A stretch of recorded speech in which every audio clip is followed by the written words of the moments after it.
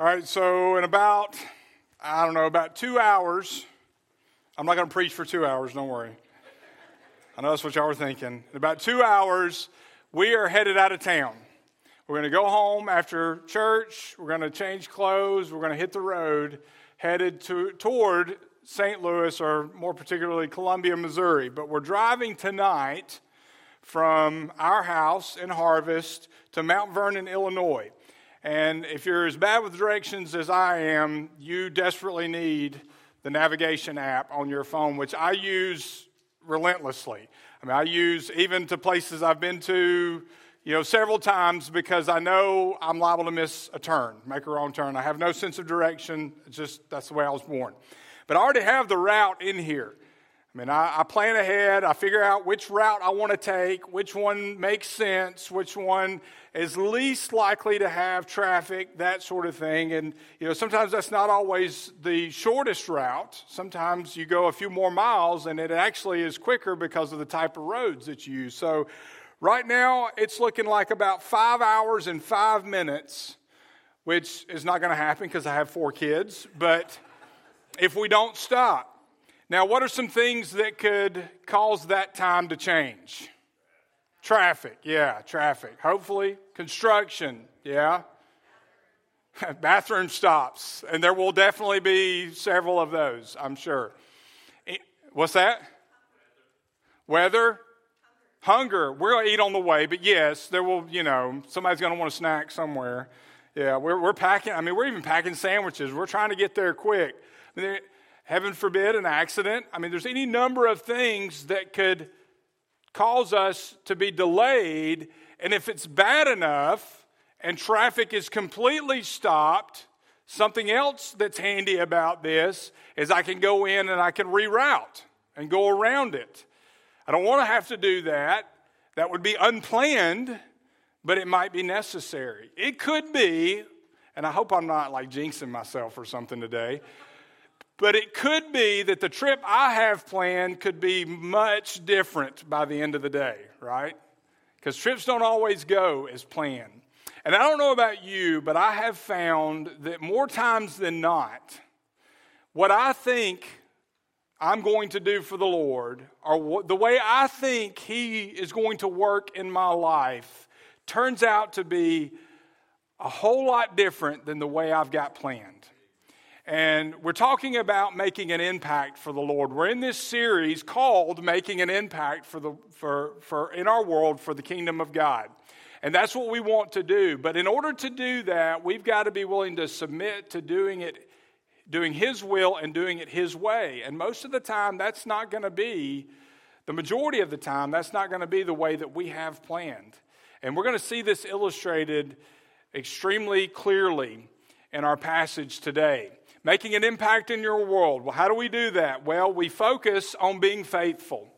Because we know if we are faithful, if we will focus on being faithful, we will leave a legacy in the Lord. So don't focus on leaving a legacy. Focus on being faithful to God and let Him take care of your legacy. If you do that, you will leave a legacy. You will make an impact in your world for the kingdom of God.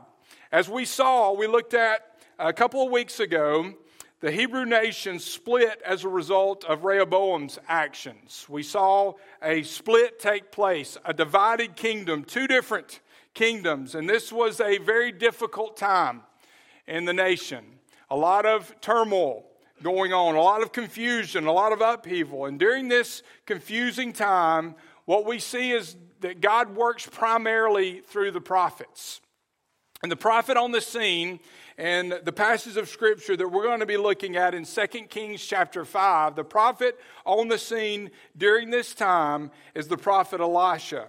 Now, Elisha was at odds with most of the rulers of his day, most of the people of his day, much like his mentor Elijah. The one king that did favor or did somewhat like Elisha basically just tolerated his presence. But the thing about Elisha was he was a prophet of God.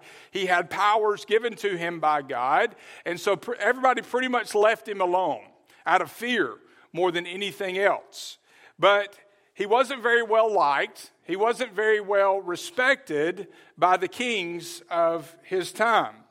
And this brings us to the story that we're going to look at, the passage we're going to look at today, about a man named Naaman.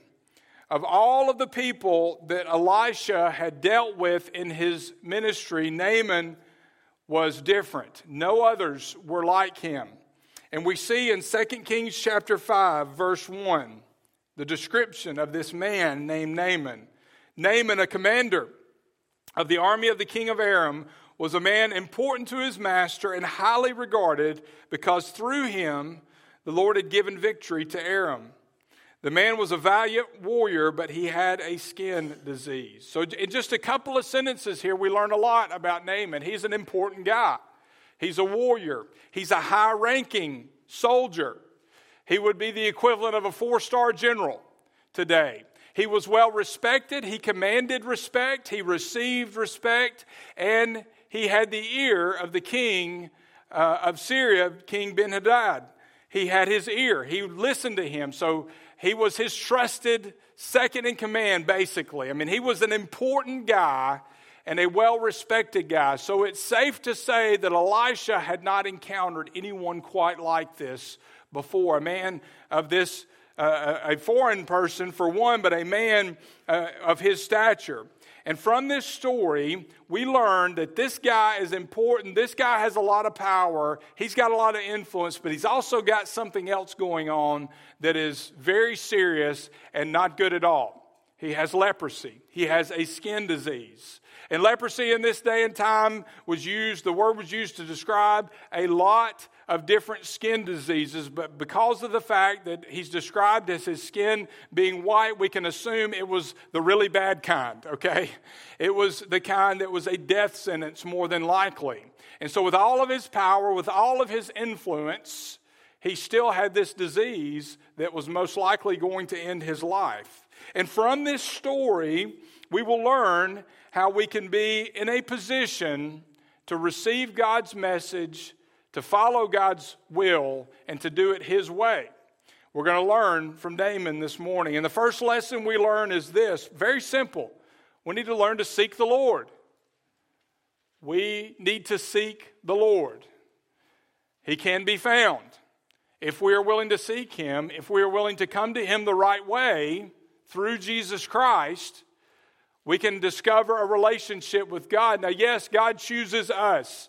We would not be saved if He had not initiated salvation. He does the work of salvation. He died on the cross. He was raised from the dead. Jesus was. But He invites us into a relationship with Him, and we have to be willing to turn from our sin and turn to Him. And then as believers, as those who are children of God, we have to seek Him in our life. We have to seek His will. We have to pursue Him through study of His Word, through time alone with Him. We have to seek the Lord if we're going to know His will and fulfill His purpose for our lives. Let's look at Isaiah. Before we get into our passage today, let's look at Isaiah chapter 55. I think this is an important foundation for our study today. Verse 1, we read in Isaiah, "Come, everyone who is thirsty, come to the water, and you without silver, come, buy and eat. Come, buy wine and milk without silver and without cost." Verse 3, same passage, "Pay attention and come to me. Listen so that you will live. I will make a permanent covenant with you on the basis of the faithful kindness of David." And then verse 6, "Seek the Lord while He may be found. Call to Him while He is near. Let the wicked one abandon his way and the sinful one his thoughts. Let him return to the Lord so he may have compassion on him, and to our God, for He will freely forgive. For my thoughts are not your thoughts, and your ways are not my ways." This is the Lord's declaration. "For as heaven is higher than the earth, so are my ways higher than your ways, and my thoughts than your thoughts." So a couple of things here first. The first thing we need to understand, Isaiah 55 is written to people who do not believe, okay? That's the recipients, that's the audience, intended audience here, are individuals who do not believe. And this includes this command to seek the Lord while He may be found. It includes an invitation, a warning, and then two promises. So the invitation is to seek the Lord, to come to the Lord. God is inviting us to come to Him. But then within that invitation or following that is a warning that whoever seeks the Lord has to abandon his current way of thinking, his current life, current sinfulness, and turn to God. He has to turn from the direction that he or she is going in and leave that behind and turn to the Lord. So there's the warning to abandon your current situation and the warning to turn away from that and to turn to God. Because if you don't do that, you miss out on the two blessings. You miss out on compassion and forgiveness. God's saying, I will give you compassion, I will give you forgiveness, and I will give it freely. I will give it generously. But you've got to turn from your sin, number one, and turn to me, number two. You don't have to fix yourself up. You don't have to clean yourself up. But you have to be willing to turn away from sin and turn to God for forgiveness. That's the message of salvation. That Jesus died for our sins. He paid the price for our sins on the cross. He was raised from the dead 3 days later, defeating death so that we could defeat death by his power, by his sacrifice, his resurrection. But in order to receive that, we have to repent. We have to turn from sin and turn to God. That's the invitation, which means I'm giving up my way, my life, and receiving the life that he has for me, which includes the plan. Now, third, and particularly applicable today, to the text today in 2 Kings 5, don't overlook the fact that the Lord has a surprise in store for anyone who comes to him. It's his, again, generosity, his compassion, his forgiveness. He wants to bless those who come to him. Verse 8 and 9 of Isaiah 55 again, for my thoughts are not your thoughts. Your ways are not my ways. In other words, what you have planned probably isn't going to match up with what I have planned, but I have a better plan for you. I have a plan that will result in you making an impact in this world. Your eternal life, your salvation, but making an impact in this world for the kingdom of God. And your life investing in eternity. This is the Lord's declaration. For as heaven is higher than the earth, so are my ways higher than your ways, and my thoughts than your thoughts. God delights in showing love and compassion to his children. He delights in allowing you to experience the plan that he has for you. He delights in sharing his forgiveness and giving his forgiveness to those who turn to him for forgiveness. And what we learn from Isaiah and what we see today is that even though the plans he has may not match our plans, they are far greater than we could ever imagine. Because he's God. He knows all. He sees all. He created you. He knows what's best for you. Even if it includes discomfort in this life, eternally, what he has for you is greater than anything you could cook up on your own. Anything you could achieve on your own. So we turn back to 2 Kings 5, verses 2 and 3, and we read this. Naaman's got a situation. He's got this skin disease. Verse 2, Aram had gone on raids and brought back from the land of Israel a young girl who served Naaman's wife. She said to her mistress, if only my master were with the prophet who is in Samaria, he would cure him of his skin disease.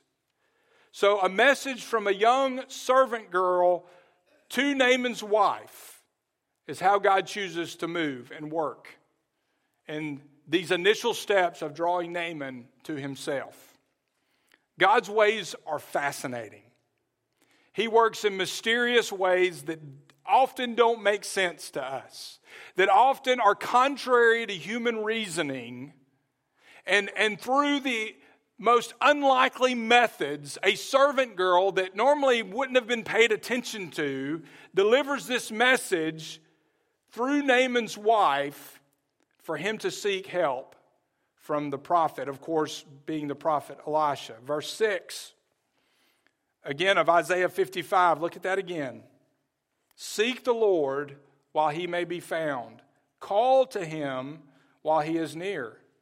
Let the wicked one abandon his way, and the sinful one his thoughts. Let him return to the Lord so that he may have compassion on him and to our God, for he will freely forgive. For my thoughts are not your thoughts, and your ways are not my ways. This is the Lord's declaration. That's the invitation that Naaman is now receiving from God through this servant girl. Naaman, if you will turn from your ways and go seek the Lord, you will find healing. You will be helped. This was Naaman's wake-up call. This is God tapping Naaman on the shoulder.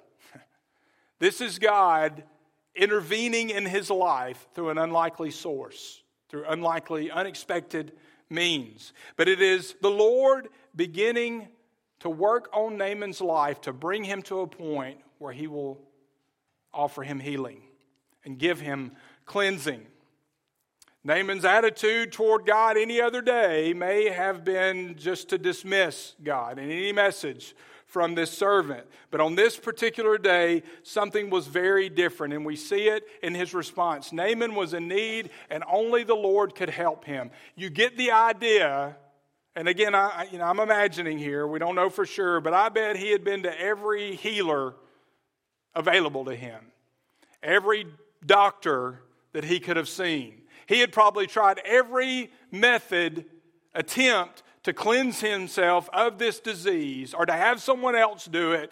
I mean, he was a wealthy guy. He was an important guy. He had a lot of resources at his disposal. I get in my mind the idea that Naaman probably had tried every avenue available to him, and he had come up short every single time, and he still had this death sentence that he was reminded of every time he looked at his skin.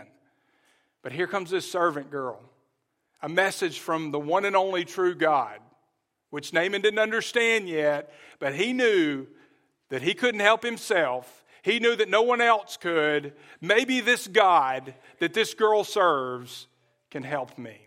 So he discovers, what he will discover is that is absolutely the truth. But this story isn't without its setbacks, okay? Like most of our lives, there's some ups and downs with Naaman. On his journey toward belief, he makes a few mistakes. And we can learn from those mistakes as well. And we learn the lesson that it's important to, when we seek God, we must follow his plan for our lives. Follow God's plan. Do it his way, his will, his way. Now look at how Naaman responds to the message from the servant girl. So Naaman went and he told his master what the girl from the land of Israel said. King Ben-Hadad immediately writes a letter to the king of Israel asking for Naaman to be healed, to be able to see Elisha.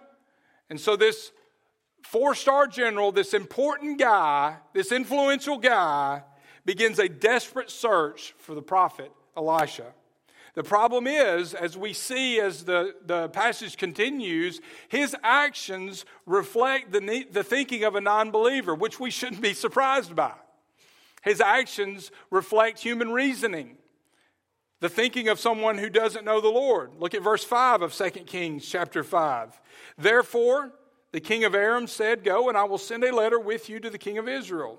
So he went, and he took with him 750 pounds of silver, 150 pounds of gold, and 10 sets of clothing.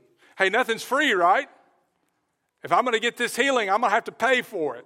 This guy's going to want some serious money. That's his thinking, and logical. I'm sure he had probably already paid a good bit to try to get healing. So, I mean, it's natural that he would think that. If I'm going to approach this guy, I better be ready to offer him something very valuable if I'm going to receive healing for this awful disease that I have. But this is Naaman's first mistake. Naaman thought he could buy his healing. You and I can't buy our healing. We can't buy forgiveness. There's nothing that we can do that will be good enough, and there's nothing that we have that's valuable enough to pay for our sin. We can't earn it. It's a gift. Only Jesus can pay for our sin, and he did on the cross. You and I can't buy it, but it's tempting to think that way. People make this same mistake every day. If I give enough, if I'm good enough, if I go to church enough, if I follow enough rules, I'll get to the end of my life and God will add up the good and the bad, and hopefully I'll be good enough to get in. They're offered salvation, And there has to be more, right? There has to be something. I have to do something to earn it. Most people believe that the way you get to heaven is that you're good enough to get there, that at the end of your life, the good outweighs the bad, and I'll get in. That's human logic. That's thinking, because everything else we do in life, we have to earn. And so it's natural that he would think that way, but he's way off. Naaman's way off. The message of salvation is clear. For God so loved the world, his love, his holiness, his righteousness. He loved the world so much that he gave his one and only Son, Jesus Christ. Our only responsibility is to turn from sin, turn to him. Whoever believes in him shall not perish, but have eternal life. The only thing we do is believe. There's plenty to be done after salvation to grow and become like Christ. Disciplines that we practice, obedience that we practice. But salvation is God. It is his work. It is his sacrifice. All I have to do is stop going this way and turn that way. And I receive the gift of salvation. I seek the Lord and receive the gift that he gives me. I don't earn it. I don't buy it. I don't deserve it. It's all grace. Ephesians 2:8-9, for it's by grace that you've been saved. It's not of yourselves. It is God's gift. It's not from works, so that no one can boast. I can't boast in my salvation. Jesus paid it all. He gave his life. He saved me from sin. He rescued me and gave me a new life. I don't deserve any credit for that, because left to me, I would have kept going the way I was going and ended in destruction. But Jesus saved me, and he offers that to anyone who will turn to him. Naaman's first mistake is he thought he could buy it. His second mistake, Naaman thought he would be healed by a mere human. This prophet's got special powers. The king can get it done. Look again at 2 Kings 5, verses 6 and 7. He brought the letter to the king of Israel, and it read, when this letter comes to you, note that I have sent you my servant Naaman for you to cure him of his skin disease. When the king of Israel read the letter, he tore his clothes and asked, am I God killing and giving life, that this man expects me to cure a man of his skin disease? Recognize that he's only picking a fight with me. Now, the letter from King Ben-Hadad was standard protocol. I mean, in pagan cultures, the priests that exist kept people mystified. They answered to the king, and the king was considered an extension of the deity itself. Okay, he was considered a god himself in many respects. So Naaman expects that the king can get this done. And if he is a god himself, he can order it. He uses Elisha, fine, but if he orders it, it'll happen. I mean, Ben-Hadad thought the same thing. It was natural for them to think that. It was natural for him to send this letter. It's logical, but now you got to put yourself in the shoes of the king of Israel. It's also natural for him to think that Ben-Hadad's picking a fight with him, because he knows he can't do this. He's not God. He can't order this. I mean, God will do this if he chooses through Elisha. But don't forget Isaiah 55:3. Verse 6, pay attention and come to me, God says. Seek the Lord while he may be found. Call to him while he's near. The Bible never says, seek my prophet and let him heal you. The Bible never says, call on my priests while they may be found. God says, seek me. Seek the Lord while he may be found. Call on me while there's still time. Receive forgiveness from me. Receive healing from me. That's what God says. He doesn't say go through a human. He says go to him. Now certainly he used priests in the Old Testament as intermediaries between the people and himself. But he still did all the work. He used prophets to heal and to perform miracles. But it was God doing the work. He was performing the miracles. And now in the New Testament, under the New Covenant, we don't even have to go through a priest. We are priests. The priesthood of the believer. We have direct access to God. We can go to him and find healing and forgiveness and strength and peace and purpose. He equips us with gifts and abilities to do the work and the strength to do the work that He calls us to do. We go directly to God. It's not a human, it is God. And we should never let anyone convince us otherwise. We have direct access to God. But the king of Israel was right to be afraid. He thought Ben-Hadad's picking a fight here. Look at verse 8. When Elisha, the man of God, heard that the king of Israel had torn his clothes, he sent a message to the king. Why have you torn your clothes? Have him come to me, and he will know that there is a prophet in Israel. So we begin to see God at work in this, through this situation. God works in ways, again, that are mysterious to us and beyond our ability to understand. My thoughts are not your thoughts. Your ways are not my ways. We can't understand on our own the mind of God. He gives us understanding in His wisdom and in His choosing, but we don't understand His ways. We don't understand His thoughts. And this was all a way, what we're seeing here is the beginning, that this is all a way for God to prepare Naaman to meet himself, to prepare Naaman to meet God. But we're not done yet. Naaman makes another error. Naaman comes with a list of his own expectations. He comes with a list of his own expectations. Look at verse 9. So Naaman came with his horses and chariots and stood at the door of Elisha's house. Then Elisha sent a messenger who said, Go wash 7 times in the Jordan, and your skin will be restored and you will be clean. So Naaman hears this, and I can hear him. What? That's all? I mean, I came all this way. I brought all this money. And you're not even going to come out and talk to me? I'm an important guy. I've come to see you, which should make you feel important. And you're just going to tell me to go take a bath? And I'm probably thinking, hey, I've tried that, and it didn't work. I mean, he brings all this stuff. He has all these expectations, and he doesn't even get to see Elisha face to face. He's thinking, at least have the respect to come out and see me. Show me respect here. I've come to you. You return the respect by seeing me face to face. But that's not what happens. Look at verse 11. But Naaman got angry and left, saying, I was telling myself, he will surely come out. Stand and call on the name of the Lord his God, and wave his hand over the place and cure the skin disease. The NASB says Naaman was furious. He's expecting a show, a lot of drama, a lot of emotion, which emotion has its place.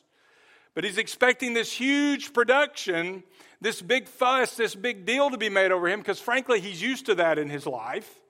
And he expects for Elisha to act the same way, but that's not what he gets. So he's headed on his journey, and he has a detour here. He's got it all planned out in his mind. He thinks he knows exactly how this is going to happen, and Elisha throws him a curveball. Nope, that's not how this is going to work. It's not how God works. His ways are not your ways. His thoughts are not your thoughts. He's got a different plan here. He wants to do something greater in you than just healing you of this disease. And in order to do that, in order to experience that, you've got to do it His way. He has a different plan. But the truth is, Naaman wished to be treated like a great man who happened to be a leper, but Elisha treats him like a man who was a leper who just happened to be great. And the reality is that describes each and every one of us in this room. I mean, some people in this world have a higher status than others. But if that's the case, we are all sinners, saved by grace, if you've experienced salvation.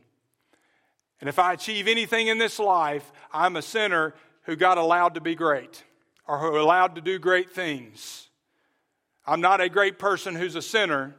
I'm a sinner, corrupted by sin, saved by God's grace. And anything I do because He blesses me with the ability to do it and gives me the privilege of experiencing His work and His glory. Naaman had to come to understand that. This was somewhat of a wake-up call for him, but he expected the cure to be elaborate. We see his reasoning here in verse 12. Aren't Abana and Pharpar, the rivers of Damascus, better than all the waters of Israel? Couldn't I wash in them and be clean? So he turned and he left in rage. He's saying if bathing's how I'm going to be healed, there's rivers at home that are a lot better than this measly little river right here. I'll just go home and bathe. If that's all this takes, I'm going home. In other words, I want to be cleansed, but I want to be cleansed on my terms. I want to do it my way. Not your way, my way. But remember Isaiah 55, verse 8, my thoughts are not your thoughts. Your ways are not my ways. This is the Lord's declaration. For as heaven is higher than the earth, so are my ways higher than your ways, and my thoughts than your thoughts. God's path is different than what we think. His ways are beyond our comprehension. And when you're going through life and God says, hey, I know you think you need to go this way, but I need for you to go this way, we have to determine beforehand whether or not we're going to be willing to listen. There was an NCAA race back in 1993. It was a Division II track race. They were on a 6.2 mile race, and they were following a predetermined course, as you would imagine. And there's a group of runners on this course, and they get about 3/4 of the way through, something like that. And one of the runners, who's about, middle of the pack, realizes that the guys out front are missing their turn. They're going to get off course. And so he makes the right turn and yells for everybody else, which shows he's kind, right? He could have just gone the right way and left everybody in the dust. But he yells to everybody in the crowd, hey, you're going the wrong way. This is the course. And so he runs the right way. The majority of the pack goes the wrong way, and he had just a handful of people follow him. But he was correct. Everybody else was wrong. They went the wrong way, which actually was shorter to the finish line, and they all finished before him, even though he went the right way. So the race is over. You would think they would make a correction, right? Well, the judges did something that astonished everybody. They decided to allow for the alternate route and declared that person the winner because the majority of the pack went that direction. Is that not crazy? This guy was right. He came in like 123rd out of everybody. He was right. He went the right way. Everybody else went the wrong way. They were rewarded for it. He was not. I got news for you. In life, sometimes it's going to be that way. In this life. The pack may be going one way. God says go this way. They may seem to get rewarded for it. You may not in this life, but the rewards you will receive will last for eternity. The rewards of this life are temporary. God's path may be different. It may be filled with difficulty. You may get no recognition for being obedient. But if you are obedient, regardless of the earthly consequences that others bring on you, God will honor that. He sees your faithfulness. He sees your obedience. The question is, am I willing to follow God's path, even if it doesn't make sense, even if everybody else is going a different way, simply because His ways are not my ways. His thoughts are not my thoughts. His are far beyond anything I could ever imagine. And God, I truly, truly do trust in your will for my life. Naaman had a decision to make. Would he follow or not? But God's patient. I'm thankful for that, aren't you? God is patient and He's kind. And that's why we see Naaman allowed to experience God's faithfulness. Naaman certainly wasn't going to get what he expected. But what he doesn't know is that God is guiding him every step of the way here. First, God uses a servant girl, an unlikely source. Then He uses a pagan king. Then He uses Elisha, the king of Israel, then Elisha. And finally, He uses one of Naaman's own servants to keep him on the right path. Look at verse 13. But his servants approached and said to him, "My father, if the prophet had told you to do something great, some great thing, would you not have done it? How much more should you do it when only he tells you, wash and be clean?" I'm being a little more smart alecky in the way I read that. I'm imagining the servant was very respectful, but basically what he's saying here is, are you crazy? You're willing to do this complicated thing, and Elisha says, all you got to do is go take a bath. Why aren't you willing to at least give it a try? This is a crossroads for Naaman here. It's a crossroads. He's got a decision to make. He can go back home and die from this disease, or he can choose to follow God's path. You know, I see this all the time. People hear the gospel, salvation by grace through faith in Jesus Christ alone. No other paths to God. And they walk away going, there's got to be something else. Can't be that simple.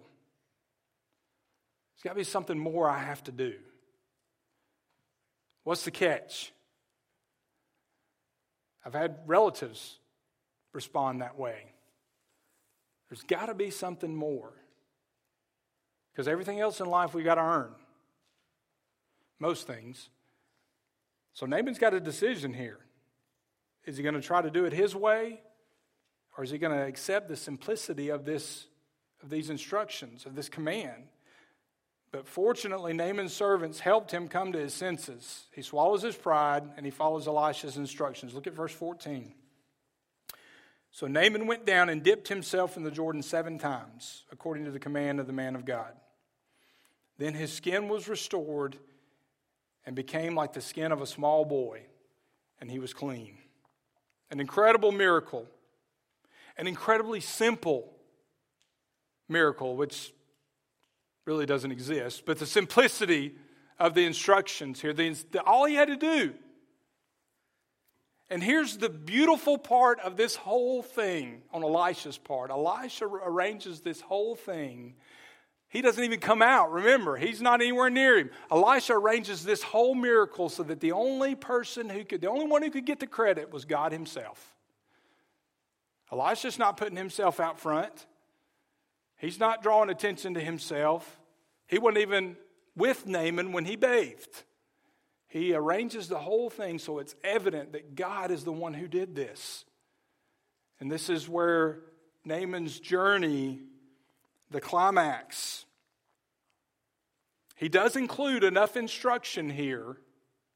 God included through Elisha enough instruction where Naaman had to obey. He had to dip in the water. He had to do it a certain number of times.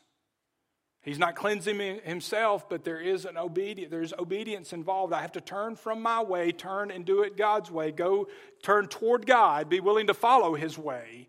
And that's how I receive salvation. That's how I receive forgiveness. That's how I receive blessing from God.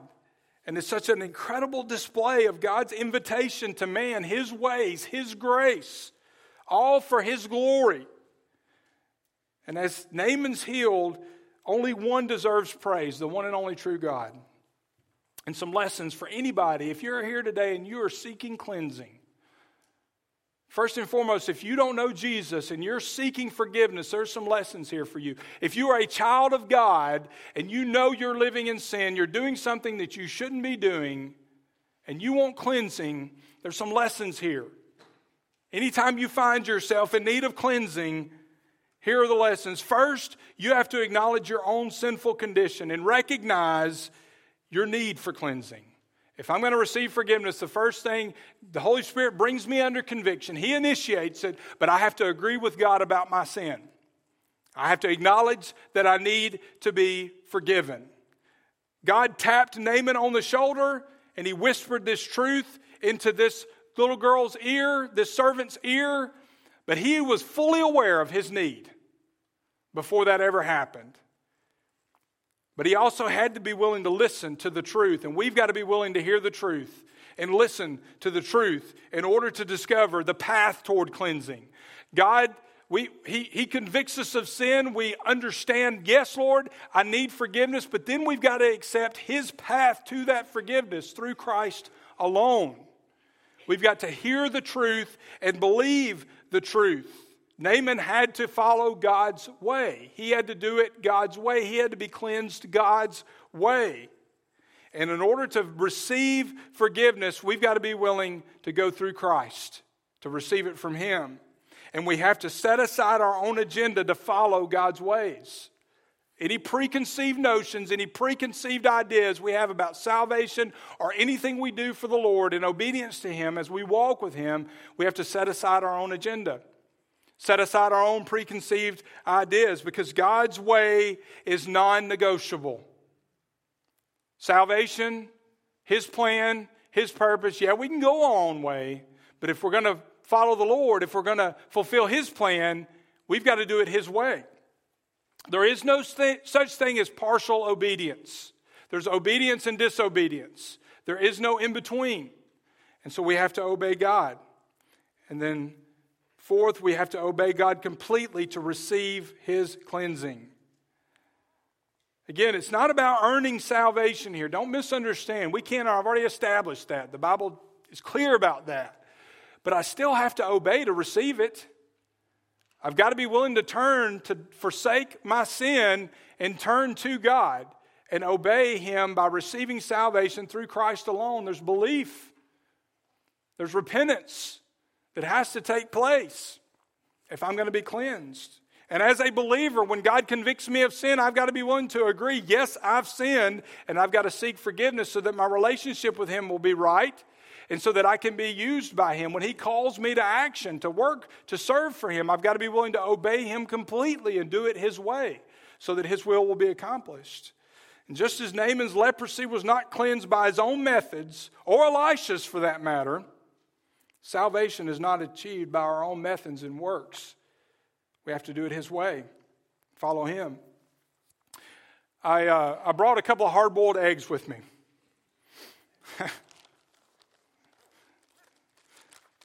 And I'm sure you're wondering why. You're going to find out in just a second. So a hard-boiled egg, the shell, the outer, how would you describe the shell? Hard, okay. Fragile, brittle. But some eggs, some are smooth, some are rough, right? But it's hard. It's a hard exterior. Now, we can all agree that any illustration for salvation is going to fall short, right? I mean, there's no way to properly illustrate salvation because it's a miracle. I mean, it's a work of God. But I'm going to see if I can help you understand a little bit what it takes or what God does for us through salvation. You know, when we get started in life, we are born with a sin nature. We choose to sin. And the result of that is that our hearts are hardened, just like this shell. Now, there are any number of things that we do, to sin. That you can lie. It's hard to write on an egg. Have y'all ever tried? Cheat. You can steal. You can disobey. That's a long word. Why did I say that? Anybody have any others? Remember, you're in church. What? Any other sins come to mind? Slandering. Murder. Gossip. Yep. We go on and on, right? The reality is, every time we sin, it adds stain to our hearts that become hardened. And there's nothing we can do to remove that.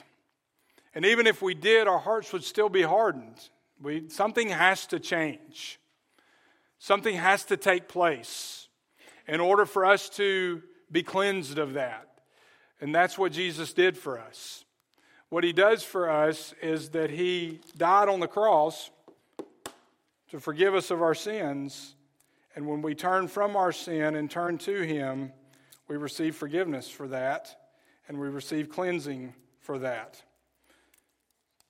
He was raised from the dead so that we could defeat death, we could have victory over death, and have eternal life in Him.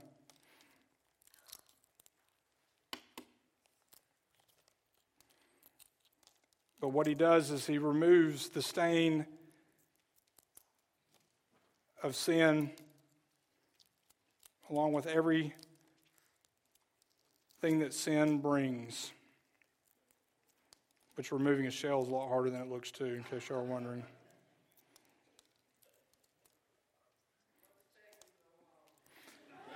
I'm building the anticipation. Are you on the edge of your seat?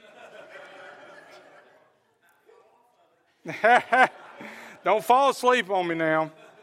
There we go. We're getting there. But what we see if I can keep from destroying the egg completely now. All right. What's that? No comments. All right. What we have when we are left, is something that's much softer. And had I not destroyed it, even smoother. What was once a hard shell, now we have something that's moldable, right? Something that's receptive. Our hearts are hardened by sin, but what Jesus does through forgiveness, he doesn't just remove an outer shell, and that's where this analogy falls short. He doesn't just open up something on the inside that's soft. He gives us a brand new heart that's soft. You can do something with this. I guess you could eat a shell, but this is useful.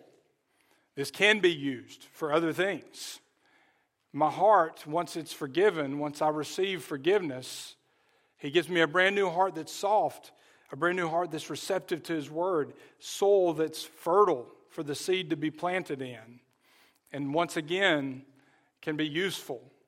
God created man and man chose to sin.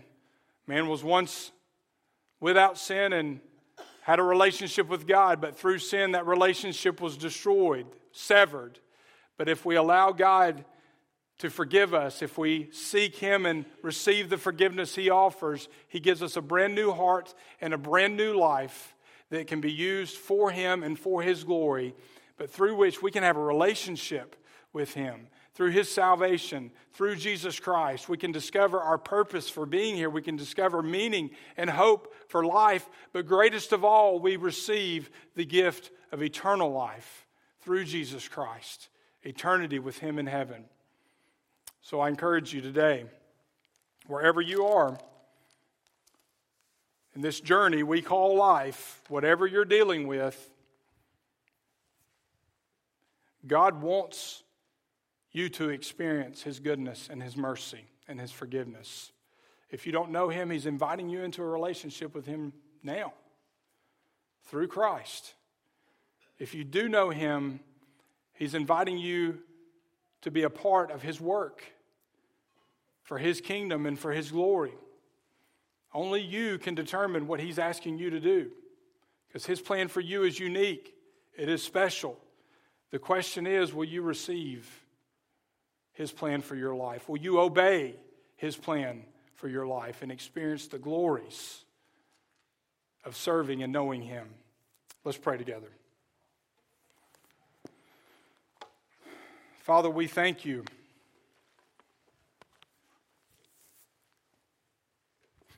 We thank you that you came to earth, that you were willing to lower yourself.